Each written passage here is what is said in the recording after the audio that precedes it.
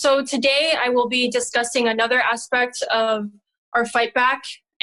And as the COVID-19 crisis deepens in the US, increasing unemployment rates, housing instability, the crippling of an already impacted healthcare system, and with little to no clear direction from our federal government about how they intend to deal with the crisis, as well as the ramifications that have already impacted so many lives, the system is exposing itself for what it really is, right? So instead of adequately responding to the crisis, the US government is increasing anti-China bigotry.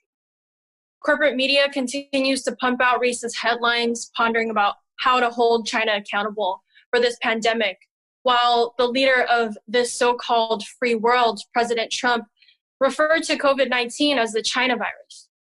And this is not only racist, but has violent ramifications.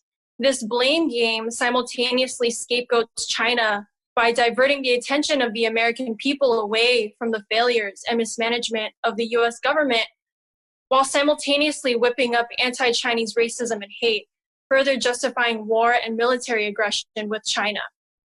And this should tell us something about the priorities of the government. The fact is, the lives of the people suffering because of this crisis under the bloodthirsty US imperialist system is not a priority. The government is scrambling for what feels like scraps to allocate for the people, while corporate CEOs and the ruling class remain unscathed by this. Workers classified as essential are not guaranteed safety, hazard pay, or any kind of relief during this period. And the burden of this crisis, unsurprisingly, falls on the backs of the workers who run this country. This week I saw a headline that said, quote, "Coronavirus has secured Jeff Bezos as the world's richest person," end quote.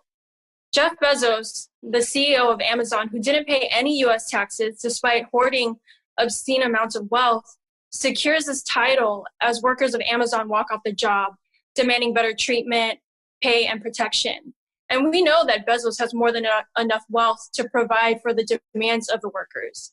And in fact, the wealth that Bezos is hoarding doesn't even really belong to him. It belongs to the workers who run Amazon, who created the wealth. And so why are the working people dealt with a measly one-time $1,200 check if you even qualify, when a small percentage of Bezos' wealth alone could provide adequate relief for the people? We live in the richest country in the world, home to the richest man in the world, and we should be more than equipped to deal with this crisis. Yet, China is to blame. So it bears repeating that COVID-19, again, was first diagnosed in December of 2019, and instead of preparing for this crisis, the government and corporate-owned media callously capitalized on this crisis to slander China by chalking up their measures as draconian and that this was the fault of the Communist Party. The consequences of the shallow and racist association between the virus and China as a country had its impact on the Chinese community around the world, especially in the US, almost immediately. As of now, over 1,000 cases of anti-Asian hate crimes have been documented since March, and those are only cases that are documented. And this is a direct result of the propaganda campaign, as well as the president's racist references to the coronavirus. Asian Americans here at home and the people of China will pay the price of this propaganda machine, driving further war and demonization. So we reject the anti-Asian racism that is rapidly increasing. And the answer to the crisis is not by scapegoating a single country or a single group of people. The answer is to hold the US government's feet to the fire and demand what is rightfully ours: the right to housing, healthcare, employment. And during this time when we need to quarantine and social distance, we demand the right to adequate relief until this is over. And on Wednesday of this week, the Washington Post reported that actually the first recorded US COVID-19 death didn't occur in Seattle late February, but now occurred as early February in California, according to autopsies done by medical examiners. This means that many, many more deaths and exposures caused by COVID-19 took place earlier undetected without any proper protection or prevention of spread. the virus may have spread in the US undetected as early as January, while the government did nothing but sit on their hands and point fingers at China. And now that the US has become the leading nation with the most number of cases, with so many more people going untested, why did the US government spend all of its time inciting hate against China and the Chinese people instead of preparing for this crisis? And both Trump and Biden, who, Biden is now the presumptive presidential nominee for the Democratic Party, they're not competing with each other about who can best handle the COVID-19 crisis, but rather who is tougher on China. That's what they're competing about. And while the US continues to hit record highs of cases and deaths, and while workers who are deemed essential are forced to work without decent conditions, and while states within this country are still debating about their so-called freedoms and sheltering in place, the two people who are on the ticket to lead this country are instead deeming China the number one threat of this country, when the actual threat is the war-driven imperialist system itself that has no regard for humanity whatsoever. So we in the Party for Socialism and Liberation reject the rising anti-China sentiment in the US and the propaganda drive towards war.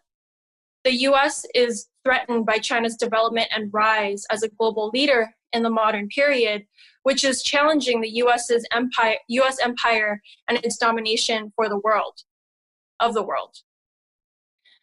China has successfully defeated the virus in its own country, and after months of rigorous quarantine and testing, many cities across China are now reopening. We actually have a lot to learn from China. China, along with Cuba, have provided aid to dozens of countries around the world by sending personal protective equipment and medical expertise on COVID-19. While the US government is unwilling to work collaboratively with China to defeat the crisis, it's only ramping up COVID-19 scapegoating of China. Again, why is this the priority of our leaders? So our fight back must hold the leaders of this country responsible for this growing crisis that currently seems to have no end in sight. It is not the Chinese government that's responsible for our for-profit healthcare system, nor is it responsible for the unprecedented economic crisis of unemployment or housing. It's not the Chinese government that's responsible for the lack of preparedness that our country has displayed. So again, our fight back really needs to expose the US government, including its shameless and reckless drive towards war. The US government has shown even during this crisis that the number one priority is to further its imperialistic war drive, not only with China, but Iran as well, right? This week, Trump just tweeted about shooting and destroying Iranian warships. So our demands must include an end to US war propaganda and aggression. And while the government gives us crumbs they call relief for the working people of the US, the military budget remains afloat to continue its war exercises. The taxes we pay in this country, which should be used to deal with the crisis at home, not to fund war. So the job of corporate-owned media really is to sell and justify escalation of war. And a recent poll that I saw showed that upward of 70% of Americans really do believe that China is to blame for this crisis. We are in a situation where any neutral or any positive comment made about China or its handling of the crisis can discredit you. And the further this rhetoric remains unchallenged, the closer we will get to destructive global war. And without a firm resistance against this rhetoric, war seems more and more inevitable. And this is why we in the PSL stand firmly against the US imperialist agenda.